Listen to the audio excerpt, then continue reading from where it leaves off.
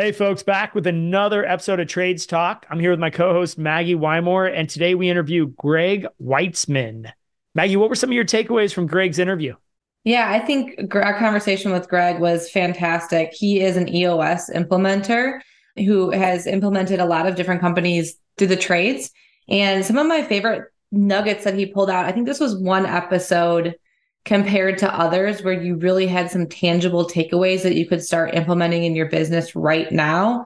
Things like how to define your leadership team, how to break out big projects versus the little to-dos you need to do on a regular basis.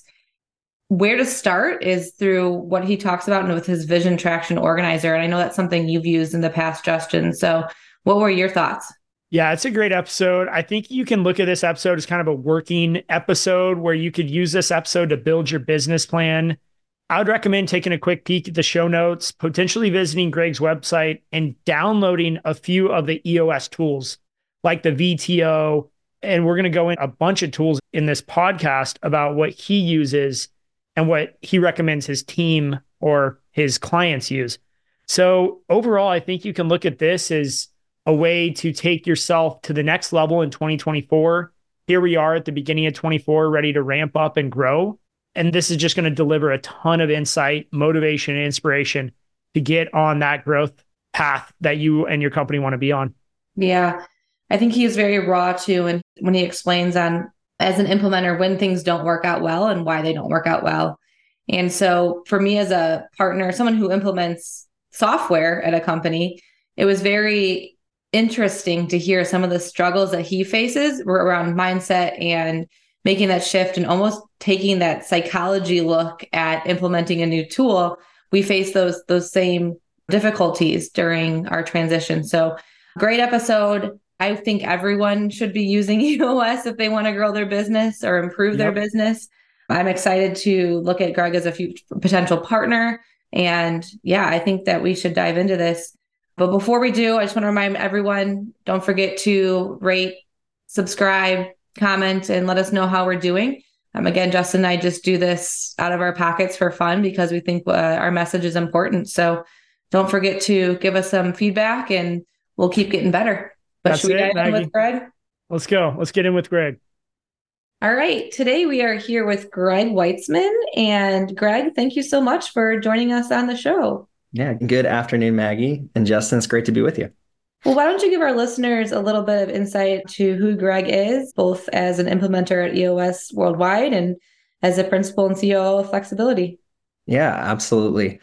I started my life's pursuit trying to be a musician. Went to school for piano, thought I was going to write music for movies, video games, you name it, but pretty quickly realized that it's a hard life if you're not willing to give it 8 hours a day, every single day. And there's just too much other stuff I enjoy. So naturally, I went into banking and finance, of course, a natural transition from music into that. But went and was a business banker, commercial banker for 12 years, tried my hand at some entrepreneurial ventures within companies after I decided that banking just was not it for me. Before founding my own company, Flexibility, used EOS tools at my own company and at one of the leadership teams that I was serving on after I got out of banking.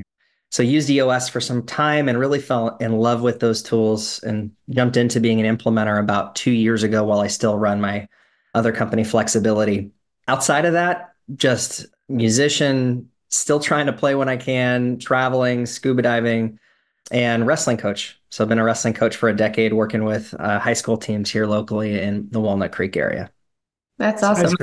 My husband's a high school wrestling coach, so nice. I'm right in the thick of the season and understanding the demands of a full day Saturday tournament. So, oh my gosh, a decade. This is my first year. I just got married in June, and my wife looked at me. She goes, "I got one condition for you. We've got to have 1 year where you're not coaching. We can just enjoy being married and traveling and doing stuff, because I will get back to it. But yeah, right now I would not be here. I would be at practice or coaching a tournament or something for 30 hours a week. So I empathize with you. That's a lot of patience, I'm sure. Thank you. He loves it. So while that's interesting, probably not the most interesting thing on that resume. And the reason we're here today specifically is to talk EOS. And I know myself at Aspire and Justin at K&D both use EOS to help run our businesses. So for our listeners who have never heard of EOS, why don't you give a very high level breakdown of what it is? Absolutely. EOS is a set of tools and disciplines. It's created by Gino Wickman, this book, Traction.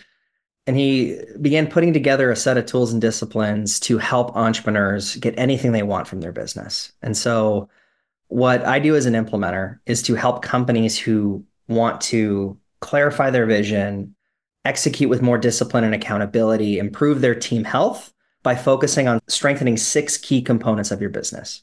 If you think about it, every day you have 100 different things that are coming at you, 200 different things. But if you really boil down those problems, those issues to what's at their root, it's really just something going on in one of 6 areas of your business, which is traction, people, data, issues, process, or traction. And so I help companies with tools that address each of those areas so that they can get anything they want. Nice.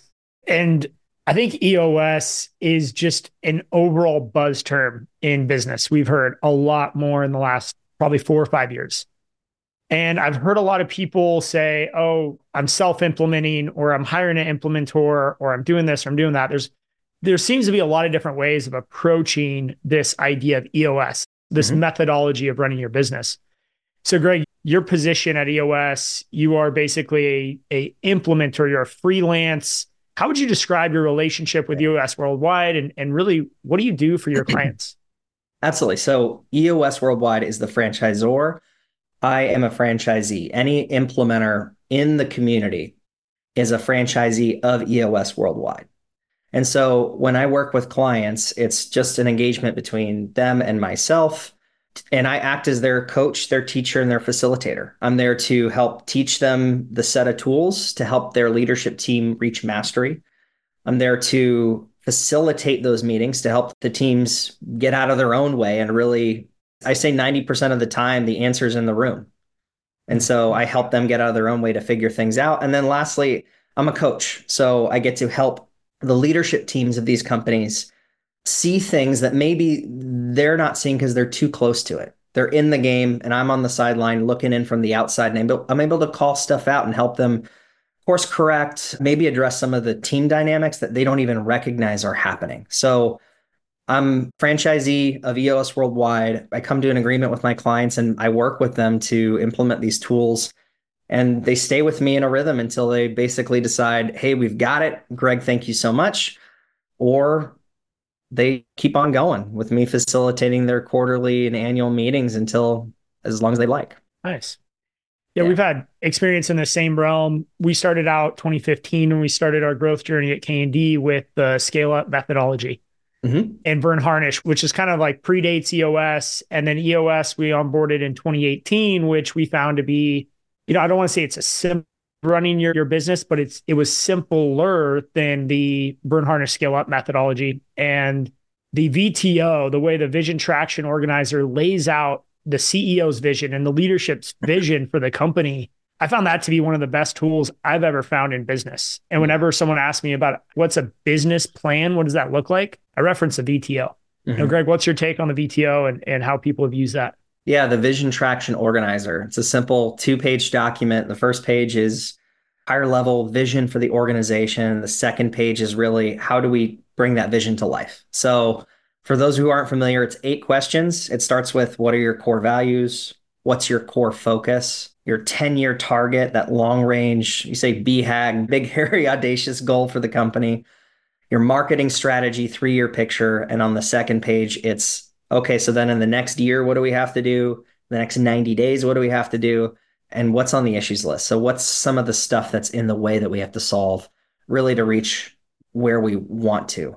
I love the VTO. I tell folks all the time, it's a really simplified strategic plan, but it crystallizes where you're going and how you want to get there. And so the first 2 disciplines that we talk about with respect to the vision component is really answering those 8 questions as a leadership team and getting aligned completely. Because a lot of times it just lives in the head of the owner. They know, maybe they have an idea, but their whole leadership team does not understand or maybe doesn't share it.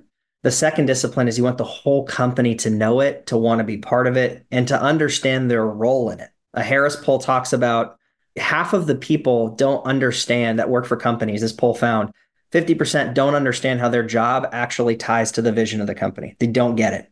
And so the better a team can do that, the better your results. One of the things I've noticed with owners, CEOs, they are the visionaries, right? So they have this vision that they see in their own mind, but they don't always have the best way of communicating that vision. Mm-hmm. Would you say EOS helps them to communicate that vision? And what tools do you guys have in place that do that? Yeah. I think one, working with the leadership team to answer those 8 questions and get alignment really helps the vision to be clear, to be consistent, to crystallize it, right? What I do as an implementer is work with the teams to answer and work through that vision traction organizer. And then the next discipline we talk about is called shared by all. And really what I mean by that is, do you as a leadership team have a quarterly state of the company, something where every 90 days you're talking about 3 things: where you've been, where you are, and where you're going, and sharing how you do as a leadership team. What was your, I'm going to use an EOS term, what was your rock completion? What were some of the big goals that you were trying to get done in the last 90 days? But getting in that rhythm starts to connect everybody back to that vision. And as long as every quarter as a leadership team, you're aligning around it, are we confirming it and sharing it with everybody? It's amazing what starts to happen as folks all of a sudden realize where the company's going, and also maybe what the leadership team does on a daily basis, because sometimes folks don't know. They have no idea. Yeah. Well, I think that's a great way to explain the vision and the VTO. And so just kind of backing up to summarize, because I know we're moving probably pretty quick for folks who haven't listened or heard about EOS before. But basically, the VTO, what I'm understanding, and from my experience, we're going to summarize the next 3-year picture. We also have a 10-year target out there, a BHAG. And then we break that down into 1-year goals, quarterly goals that everyone in the entire company can get aligned around. Is that really the high-level purpose of the VTO? Yeah, especially as with respect to how you think about kind of the 10-year target, 3-year picture, 1-year plan. The 3-year picture is all about visualizing and really painting a picture of what this organization needs to look like 3 short years from now. Love right? the painting a picture. Yep. Because you got to, if anyone's been a coach, even of sports teams, there's something about visualizing. You have to be able to visualize it because it does 2 things. One, the likelihood of it happening increases dramatically. And then 2, it sets us up for really effective 1-year planning. So the document is really geared towards that. But there's another element, which is, I think, equally, if not more important, which is 1, the core values piece, really understanding who we are as a company, and not just in a aspirational, oh, these words are just words on a piece of paper. It's who we wish we were. This is about how you would hire, fire, reward, recognize, and promote your people, what behaviors you expect from everyone that works there. And it's about have utility in those values. Your core focus is about who do you know? What can you be best in the world at? What is your core focus so that you say no to stuff that's a distraction? You can stay squarely focusing on the right opportunities, because you're much more likely to get in trouble as a company chasing all the shiny stuff than you are just really focusing on what you can be best at. So the VTO also serves that purpose of clarifying, defining those elements, because those show up in ways that maybe aren't as in your face and measurable as a number, but affect the day-to-day of a business. Absolutely. Yeah. We had a guest on not too long ago, and he talked about how he redefined and rebranded his business to market internally versus marketing externally. So he's marketing to his employees and fostering that culture and creating that culture. And I know here at Aspire, our core values are what we live day in and day out. I mean, they're literally everywhere. They start every single meeting. Everyone knows them. And I think this new wave of defining great core values, not only that you strive for, but also that pre-exist in the employees that you already employ and your leaders and the foundations of the company, that is what is fostering growth. And, honestly, a pretty bad economy right now is fostering growth. Is the companies that are succeeding are the ones that are looking inwards and hiring and retaining great people. Yeah. It's Patrick Lencioni talks about the three values traps that companies fall into when they think about core values. Aspirational core values, which is this is who we wish we were, right? It's like a law firm describing, oh, we prioritize fun. And then they go out and they hire somebody who's really fun. And all of a sudden they're like, this is not it, right? So it's who you maybe aspire to be. There's permission to play, which is this is basically non-differentiating cookie cutter values that the kind of table stakes. Some companies go, oh, we have integrity. Unless it's very clear why is that different? It's like, I hope so. I wouldn't want to do business with you if you didn't have integrity. But so it's their values that you put out because you think the world wants to see that in you. And then the last one's accidental. Big companies, different departments might spin up their own unspoken values without intention. And that can happen. So maybe the marketing department's got its own set of behaviors versus the sales department versus your ops team. So when we set values, we really got to be thoughtful about those three things so that we set real, meaningful, useful values that we can all live consistently. Greg, if someone's not happy with their core values, or maybe they put them in a few years ago because they just felt like they needed them and they're mostly aspirational. Mm-hmm. They've realized their company's really made of different core values than what's on the wall. What would be your recommendation for a CEO feeling like maybe they have these core values that they're not really fitting the company or organization? Yeah. If these are values that you feel maybe are not true to who the behaviors that you expect from all your people, I go back to a couple tests. You can always go through a discovery exercise to do some work and really evaluate them. But a couple things that I always do quickly in my gut check on it is, am I willing to hire, fire, reward, recognize, or promote people based on it? Right. So look at the first value and I go, I would not just for a specific role or position, right? But for anybody. So someone who works front desk versus your VP of sales, would I hold them accountable just like I would anybody else? And if I'm not willing to do one of those five things with this value, it's probably not a core value to me. So that's my first gut check. And my second is to go through, we've got a great tool in EOS called the People Analyzer. Yep. Basically it's just a chart. On one side are people, on the top are your core values. And you go through and think about with every person, folks can kind of do it for different people. You can do it for your team. Look at the values and assign people a plus, minus, or a minus for every value. A plus means they consistently display the behavior. Not perfect, because nobody's going to be perfect necessarily. It's not what we strive for at all in EOS. It's about, doing things consistently. Give them a plus. If it's hit or miss, 50-50, give them a plus minus. And if it's consistently not present, it's a minus. And you're going to have a bar for the company. If someone is, and generally that bar is, if you've got five values, it's three of them has to be plus and two of them are plus minus. We look at that. And if you look at most of the people on your team or department and they're not meeting the bar, or you don't see that it's consistent, that's a flag right there, because that means your value is not something that's commonly held across your company. It's probably not a true core value. So Those are two tools I'd suggest folks use. I think that's really good. I think that gives people a non-objective way to kind of go through and measure their team, and also measuring themselves as leaders, because there may be core values that just don't fit some or all your team, and it's a disservice to have it on the wall. Yeah. So I want to go back real quick to, let's call them quarterly company announcements. Every quarter, it's getting together with, I would say, all of your employees, an all hands meeting, but at least your management team, and talking about vision, where you've been, where you are, and where you're going. So, Greg, if someone's not doing this today, this episode's going to air probably in January, beginning of 24. What would be just a good way for them to kick off the new year in a terms of a quarterly planning session or a quarterly announcement? Yeah, I love that format, where you've been, where you are, where you're going. So first step, reflect on the prior year, reflect on your prior quarter. Look at your biggest objectives as a leadership team. How well did we do? Were these the right objectives? Or did we doing a good job as predictors? One of the 5 leadership skills we talk about in EOS, and the 5 leadership abilities, is the ability of prediction. We predict every day as leaders. And reflecting back, it's an opportunity to say, did we predict well this year what our priorities would be?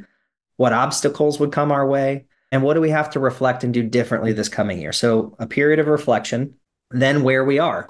Let's talk about the current state of the business. In what do we have to think about for this year ahead, all the projections that we're making, and then where are we going? We've got to get into the rhythm of setting new goals, new priorities, rocks, and make sure they're tied back to some of our longer term objectives.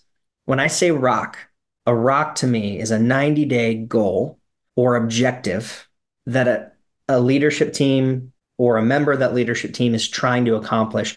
And it's really important when we goal set to only set 3 to 7. You can't have 23 priorities because then that defeats the definition of the word. Nothing's a priority, right? So 3 to 7. So advice I give folks who are trying to do this as a leadership team or get into the habit of it, reflect where you've been, what's working, what's not working, where you're at, and then set new goals and objectives for the year and for the quarter ahead in the next 90 days. What do we have to do to get us on the path towards that year goal? Aside from that, it's an opportunity to think about your people and the other parts of your business that you may want to highlight, recognize, and celebrate. So this is a great time to be thinking about it. Yeah, great timing.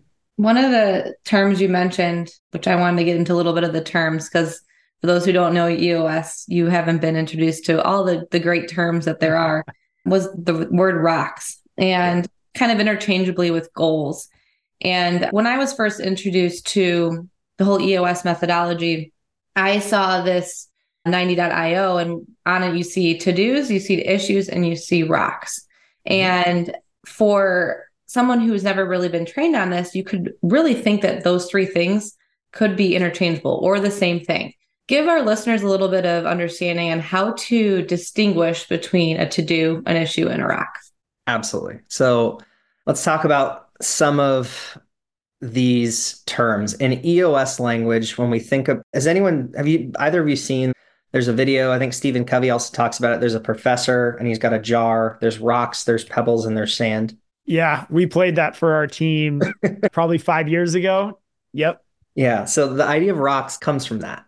And if you imagine for a second, your life is this jar. Maybe it's all the time you have at work. Maybe it's your personal life. You can apply it in a number of ways.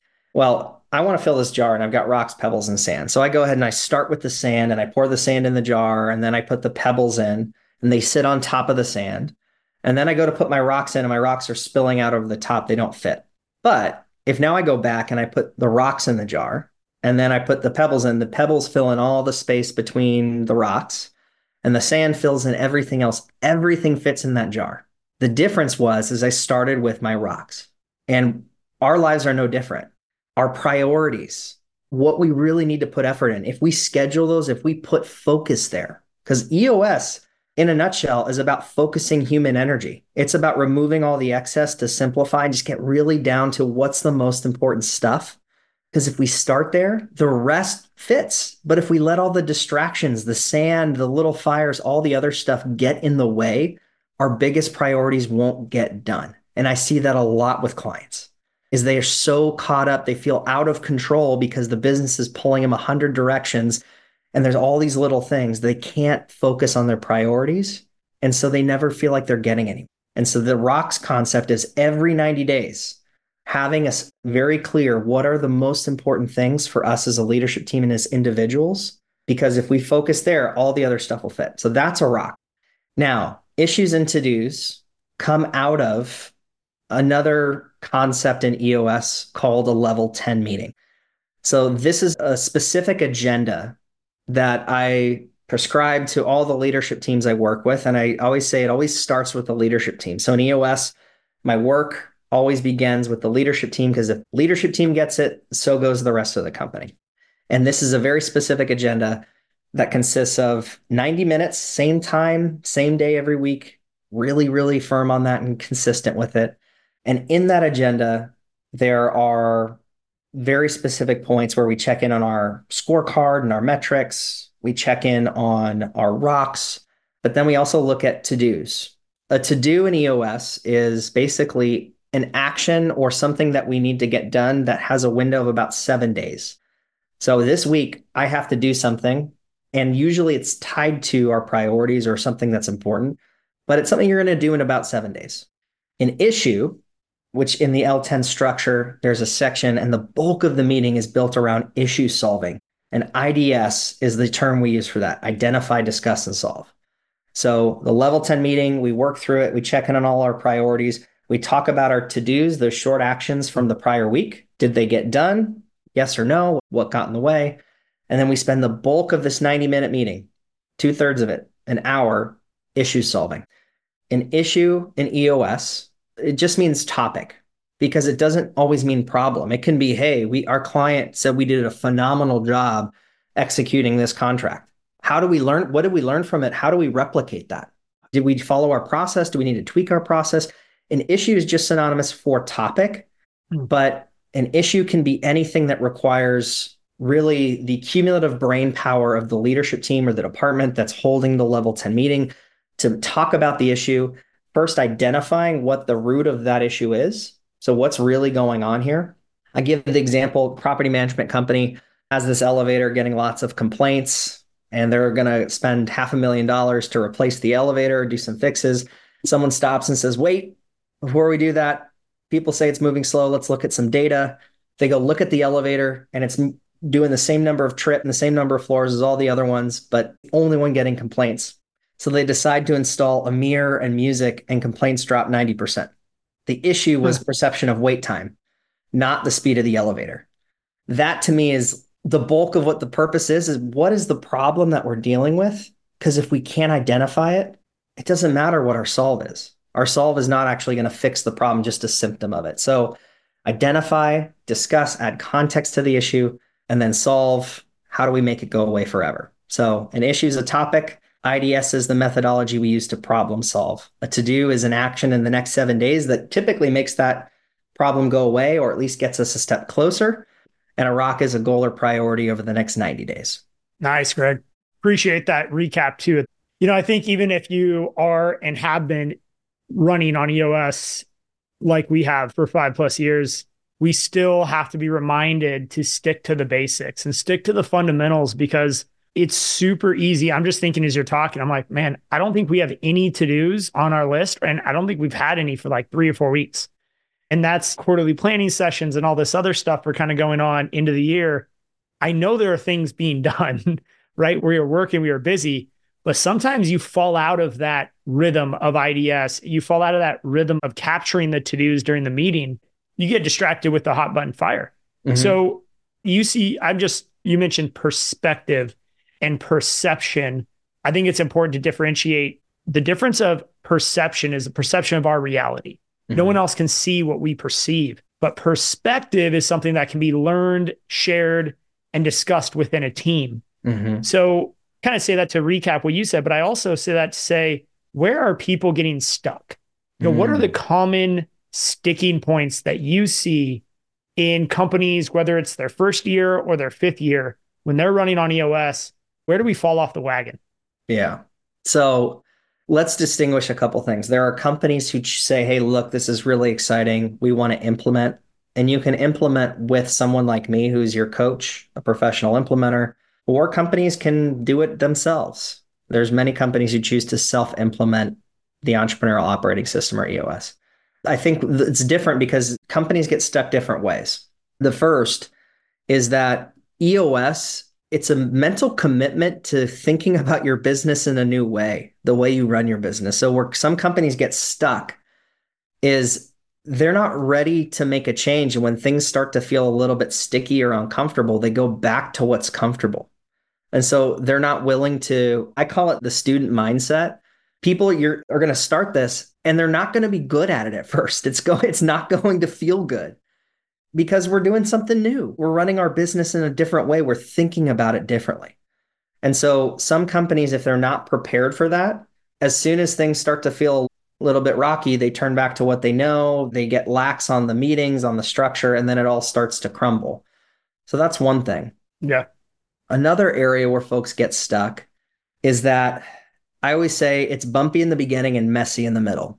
EOS, when you begin to strengthen your vision, your people, and your data components, those 6 key components, you strengthen those 3. all of the issues, problems, your business becomes transparent. You start to see all this stuff. The problem is it doesn't feel good. All of a sudden you're seeing all these problems and you're like, is this working for us? But it's intentional. The system's designed to lift all it up, make your business transparent so you can fix it, so you can make meaningful change. But if you're not prepared for that, it cannot, the leadership team can be looking going, this does not feel good to us, because that's what the system's designed to do. It's supposed to lift all these problems so you can fix them. That's great. And I think I've felt ourselves get stuck in some of those areas over the years. And we mentioned leadership team a lot. And one thing going into this podcast, I wanted to keep top of mind is to not too far down a conversation without defining what we're talking about.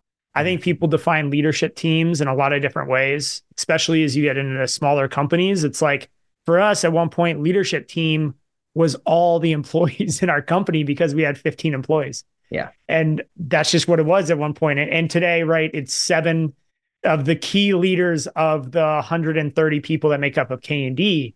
Greg, and then Maggie, I'd love to get your take on this too. But Greg, what is your definition of a leadership team in the EOS methodology? Yeah. And then Maggie, what does your leadership team look like from a sales perspective at Aspire?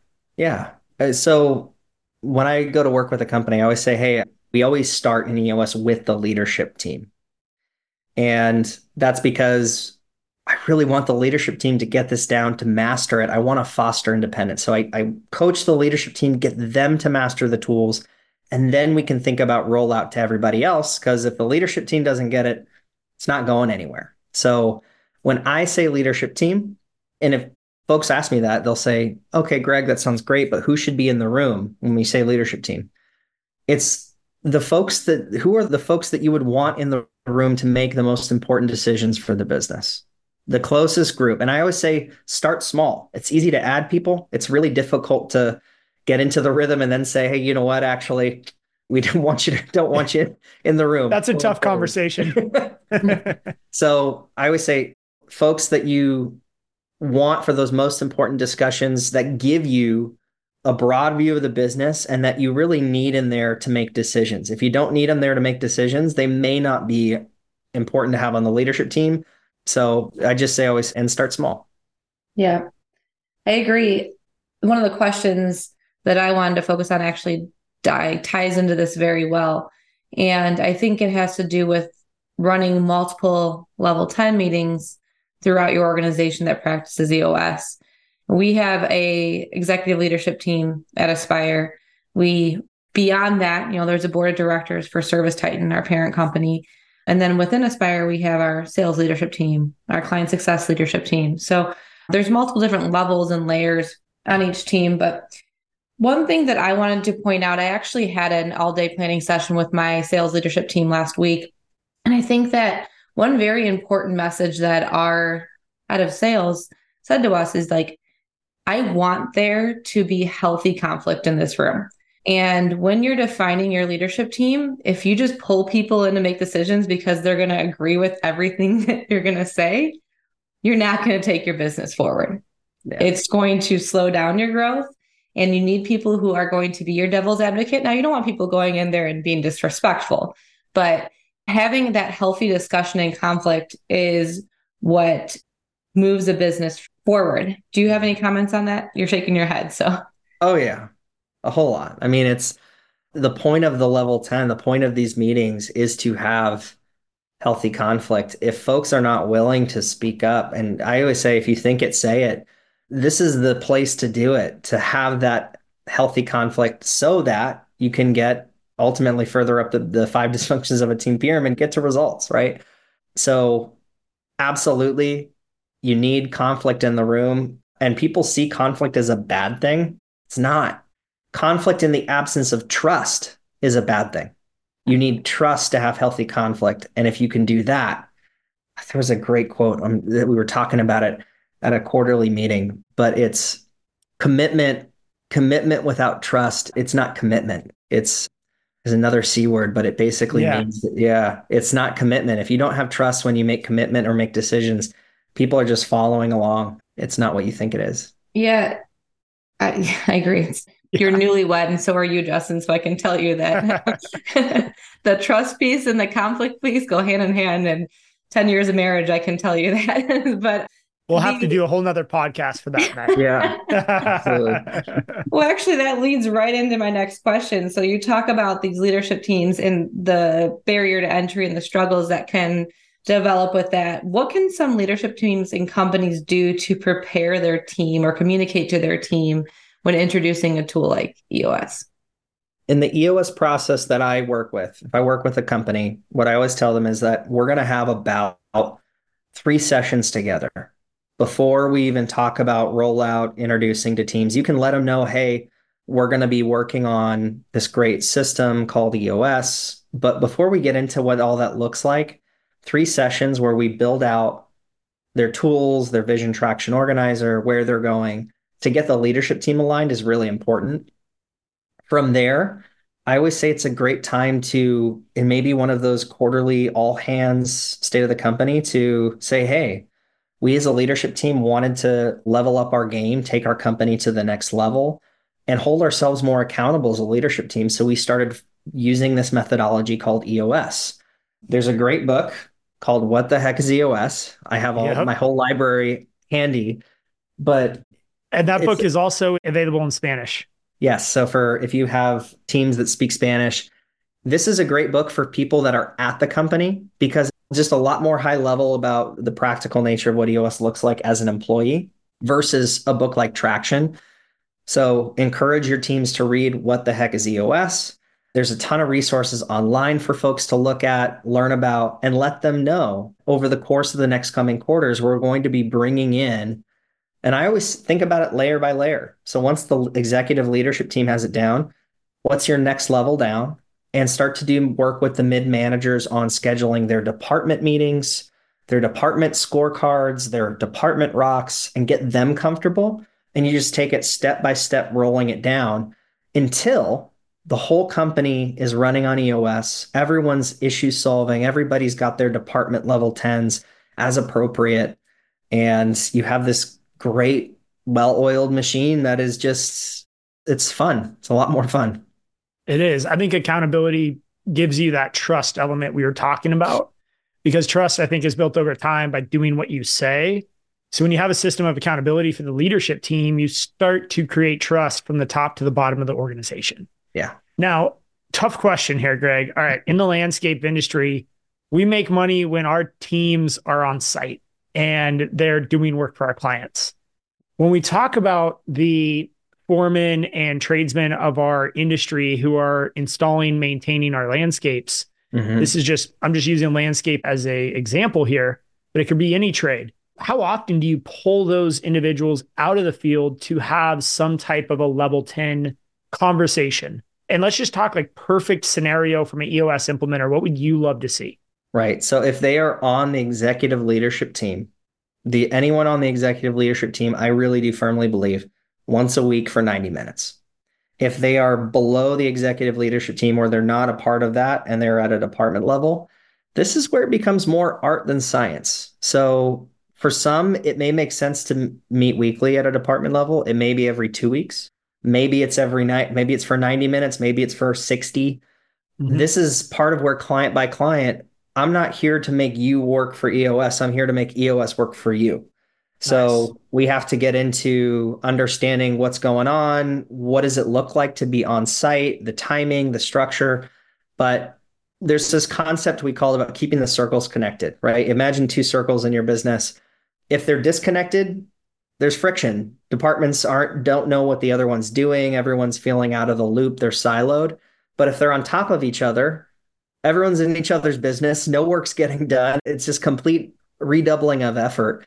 So this is about what's the right cadence to keep the circles connected enough so that everyone knows what's going on, but everyone can perform and excel in the roles, in the seats that they're in.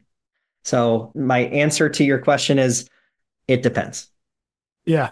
And that's why I kind of preface that with, this is a difficult question. We struggle with it at K&D, and our system right now is pretty much how you said it. We meet as a leadership team every week for 90 minutes relentlessly, like every Wednesday at 8:30 a.m. on the dot, like by the minute. We're not a minute late. Otherwise, the meeting's going to get rated at 8.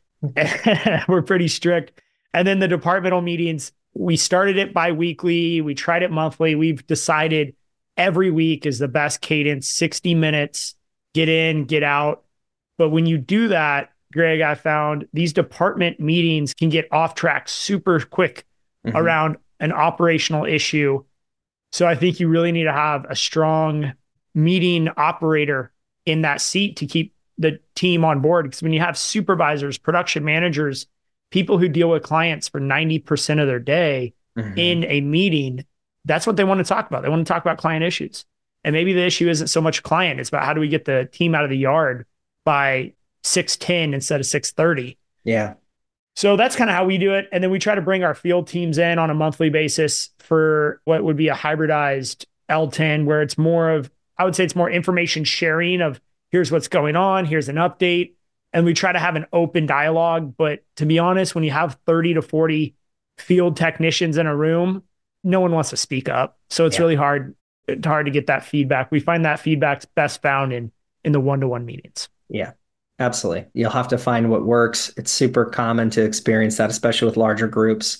But it's also why it's really important for the leadership team to have it down, because then when the departments go to do it, if the leadership team doesn't know how to run an L10 effectively, it can get off track. It can get squirrely really, really, really fast. Really quick. So the person who's running it needs to, and I always recommend assigning roles. Have somebody there whose job it is just to facilitate, make sure that we're on track, we're, staying on topic. Have another person who's there be the note taker, right? And maybe someone who's paying attention to, are we staying on top of open honest? There's different ways to do it, but, find that right cadence. The other thing that's really critical is I see teams all the time when they start to feel stagnant in their level 10 meetings, their leadership meeting. It's usually for a couple things. One, they stop putting issues on the list. If you don't have issues, that's an issue. So realizing that, and I tell my clients this is the most important time you will spend all week, period. Not just meeting, but at all. Because the impact of 90 minutes with literally your right-hand people, your collective brain power to solve problems when done right is going to move your business way further than anything else you can do. And so treat it like it's the most important thing. Prepare, put issues on throughout the week. Think about what topics you want to get into.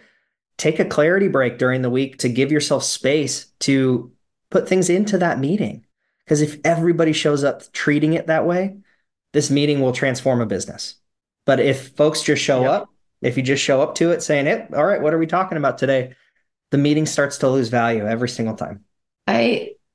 That's so right. And to follow that up, how do you measure success by utilizing EOS? Because you're talking about a lot of the things that if you aren't doing, like you're not putting to-dos on the list or issues on the list, they'll start to fall apart. But how do you recognize and measure success when things are going well? Yeah, there's some objective and some subjective ways. The objective way is we actually have an organizational checkup. You can find it on EOS website. It's something that periodically I have my clients take, and it measures strength in each of the 6 key components on a scale of 0 to 100%. And the goal is 80. If you're at 80 or above, you are crushing it. Most companies operate about 20%, but they succeed in spite of themselves. So there's that measurement that you can use. The other one's about a little bit more qualitative. It's how does it feel? Are you seeing your problems start to have resolution? Have you stopped seeing the same recurring themes? Has the energy changed in the office, in the culture? Are your meetings becoming more effective? Are folks doing more of what they say they're going to do? And lastly, are your results showing it? I mean, have you started to actually see better performance across revenue, profitability, any of the things you're looking for? So there's a feel, but then there's also some ways we can measure it a little bit more objectively too. Yeah. And I think this show, when it launches, I'm definitely going to make sure we include some links in here to the EOS checkup and a VTO. I mean, these are stuff you can also just go and find on the internet, right? These tools are available. Yeah. If you go to microsite, the website I provided to you, Justin, or anybody, you can download a whole bunch of free stuff and take a look at the tools. So a lot of stuff is free. It's out there. You can look it up and it will start helping you immediately. Awesome. All right. So if you're listening to the show, there's going to be a link below. Click on it. It'll take you to Greg's website. You can download those tools and actually fill them out as we're talking through some of this stuff. So you kind of can visually see what the VTO looks like and an EOS checkup. We do that every year. It's a great tool. So Greg, I wanted to talk a little bit. You and I, the way we met was through Paul. And I asked Paul if we could talk about him on the show. He said, absolutely, as he always would. Right. Mm-hmm. And I wanted to kind of explore this idea of having an EOS implementer while also having an executive coach. And you and I are playing these two roles for Paul, you being the EOS implementer, myself being the executive coach. And I had a very similar recipe when I was scaling. And I still do. I have multiple coaches at K&D. And I thought it was just, to steal a term from Gino, it's kind of like rocket fuel. So, I mean, what's your take on this? This is a little new. You and I have been talking about this idea and how we could help Paul, but what can we share with our listeners around this idea of having a facilitator while also having an executive coach? Yeah, absolutely. An implementer like myself, our job is to help the leadership team learn, master these tools, and get out of your way. There are going to be situations or a time and a place where individuals on the leadership team need additional support, want additional support, more one-on-one about their development, how they show up as a professional, or specifically around maybe the trade you're in. An implementer is industry agnostic. I work with industries, for-profits, nonprofits, you name it, because these tools are industry agnostic. So my expertise is in the tools and their application. When it comes to trade-specific coaching, that's not my role. I would call somebody like you, Justin. I would call you in to help my clients who have more trade industry-specific needs. Or at the leadership level, someone says, hey, I really need some individual coaching about my behavior, the way I show up. I can give them general feedback, but that's not my role. And I try to sit back and say, really, I'm here to help you all learn the tools. I think about it. My objective is to work with the leadership team broadly. I can help them as it pertains to EOS, but when it comes to getting in, really doing the hands-on work one-on-one, I defer to partners like you to say, you can really help get in there more tactically, direct coaching one-on-one. And I'm here to really help them more broadly on the tools, specialist, generalist, number of ways to think about it. Yeah, I like that take. I think in my experience working with my coaches, I realized there's certain times where you need to get down into the weeds of how much are we going to increase our pricing this quarter, this year-end contract renewal season? How do we leverage Aspire through the site audit tool to get our clients more information on what their properties look like every month? So there's certain tactical things that need to be conversated with the visionary or integrator or potentially others. And then there's, like you're saying, there's the, hey, are we running strong L10 meetings? Or, hey, can you come in and help us facilitate, should I say, this quarterly planning session or annual planning session? I think for someone like Paul too, who's in that, let's just say 40 to 50 employees, really wanting to scale. They're in a super fast growing market of Sacramento and the sky's the limit for him. It's almost like you mentioned earlier, how does he stay out of his team's way as the visionary and not get into the day to day, right? That's one of the big challenges I've seen with visionaries. Yeah, it's a lot of the times what I'm doing with the leadership team is helping them to let go and recognize that if you create the right structure and have the right clarity, and then you have the right people in the right seats, and you need both, magic can happen, but you can't get in their way. And a lot of times leaders, I mean, especially if this case, it could be a family business. It could be something that folks have really protected like it's their own. And all of a sudden, the thought of having to let go is terrifying, but it's also probably the thing that's going to help the business the most.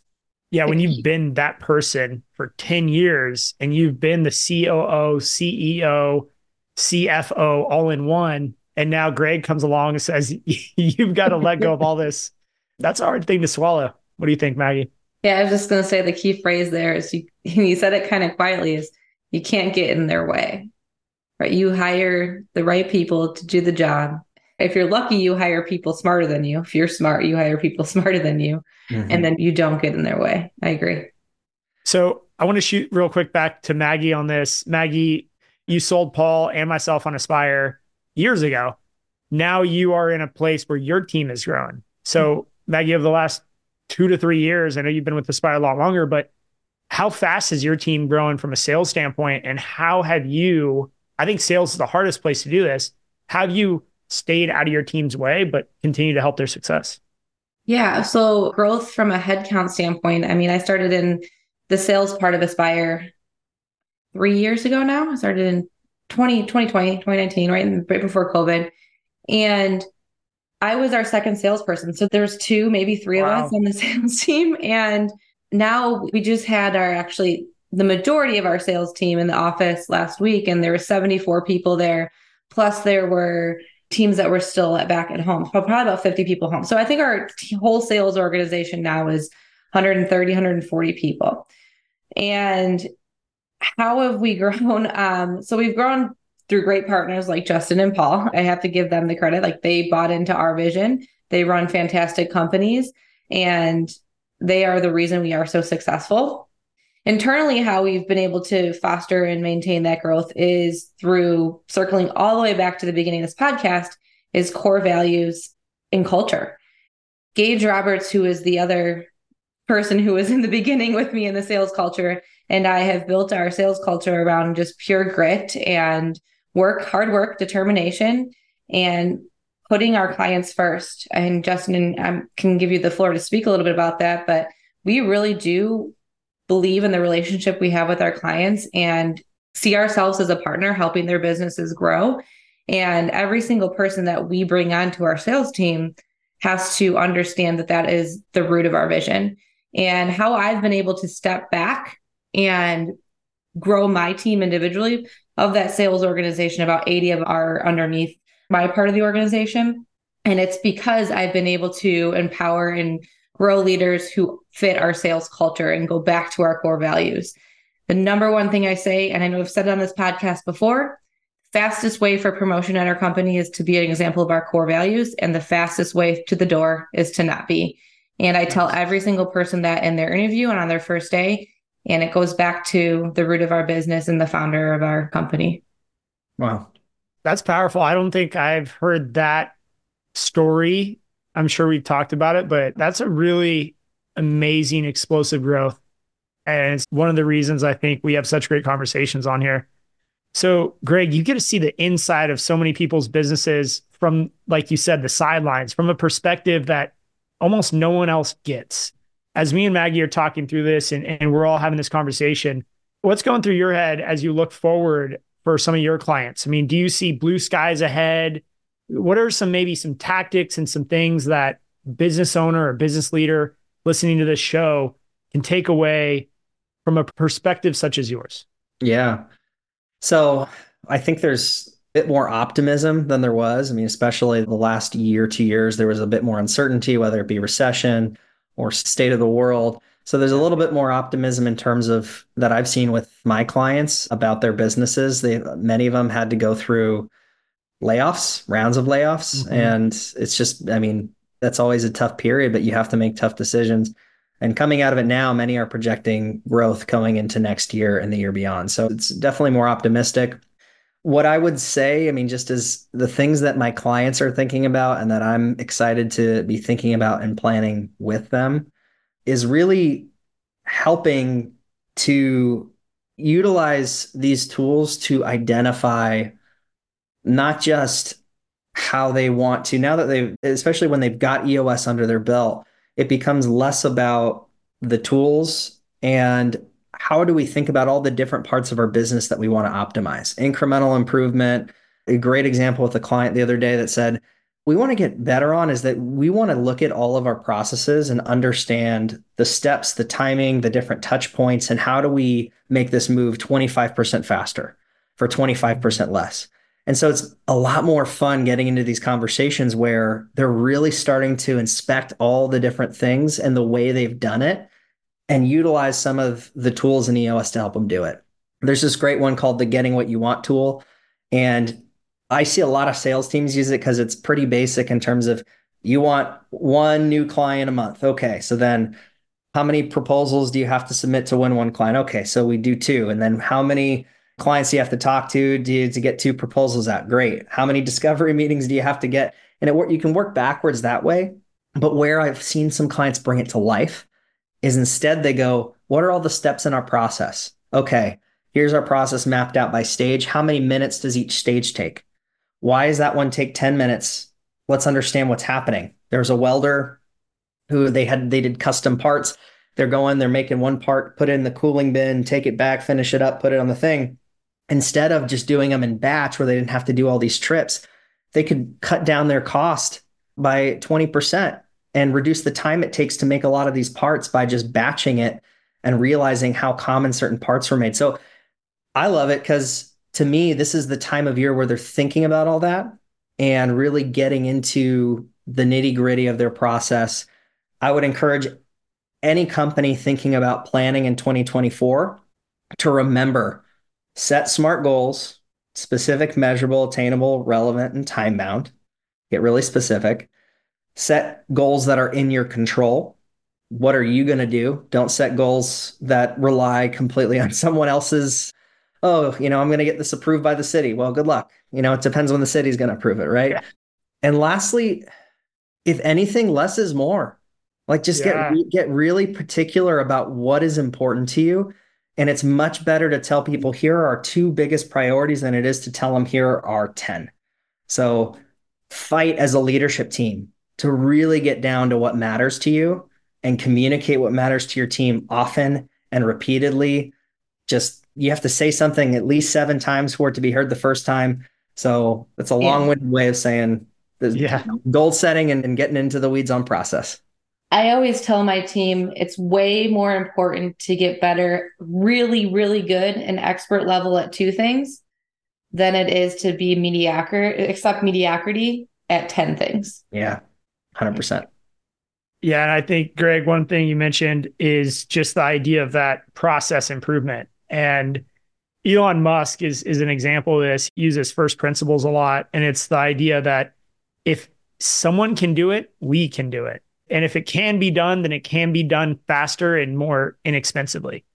And that's how he got the Tesla car from costing him $150,000 per car down to like, I don't know, they must be doing them for 15 grand because they're selling them for like 28, 30 grand. Yeah, the threes. Yeah. Right. And that process that he got down from 2018 or 17 in the last 5 years, I think we can all take a lesson from that and say, there are definitely opportunities in our business to go focus on. And that goes back to what you said, SMART goals that you have control of. Yeah, it's great to set revenue and sales targets, but what are the behaviors that you can actually control and act upon in your day-to-day life, in your day-to-day year that can help keep your company on the right page and on the right road of growth and success? Yeah. Your results are influenced by 2 things and 2 things only: the volume of what you're doing and how effective you are at it. And if you can figure out how do we either increase or modify the volume or get more effective at it, those 2 things are directly correlated to your results. So I tell teams, I'm like, if you don't know where to focus, go look at what you want. What's the stuff you're doing and how often you're doing it? And then how good are you at it? What do you want to tackle? Yeah. And pick and choose and work at it. Yeah. The other part is just accept the fact that you can never be great at something until you're first bad at it. Go be bad at stuff and get better. Yeah. It's okay to fail. Yeah. Well, you've given us a lot of great nuggets. So I feel kind of selfish even asking you this question. But as we ask all of our guests on our podcast, we look for a trade secret. So something I would say you working with the trades, people like Paul and Justin, what is something that you've learned in your time that you can't read in a book or you haven't seen somewhere that you just learned organically through your growth? Yes. Okay. So here's my trade secret. I knew you were going to ask me this question, so I'm ready. In whatever way you're looking to use EOS or something like this is what I've learned to be true. Companies and leadership teams love the vision. They love thinking about who they are and where they're going and all that, but that's not what stops people. What do you call it when you see stuff, but nothing's happening? You're hallucinating, right? Vision without traction is hallucination. You're imagining your whole business, but you're not going anywhere. So the tip that I'd give, the trade secret I have for anybody looking to do this, Start with the traction. Start with the stuff that actually gets you what you want. It's the stuff that isn't exciting. It's not sexy. It's things like, how do we hold ourselves accountable? How do we run effective team meetings? How are we using data to make decisions? And how are we prioritizing and staying on top of our most important goals? So the level 10, your rocks, your scorecard, and issue solving. If you start with those and practice those first, everything you envision for your business can come true. Vision comes after traction. Traction first, vision second. So that's my trade secret. Start with the stuff that isn't so exciting, but to get that in before you actually build out your vision, you'll find your vision is going to go much, much further than if you flip-flop it. And lastly, EOS is a system.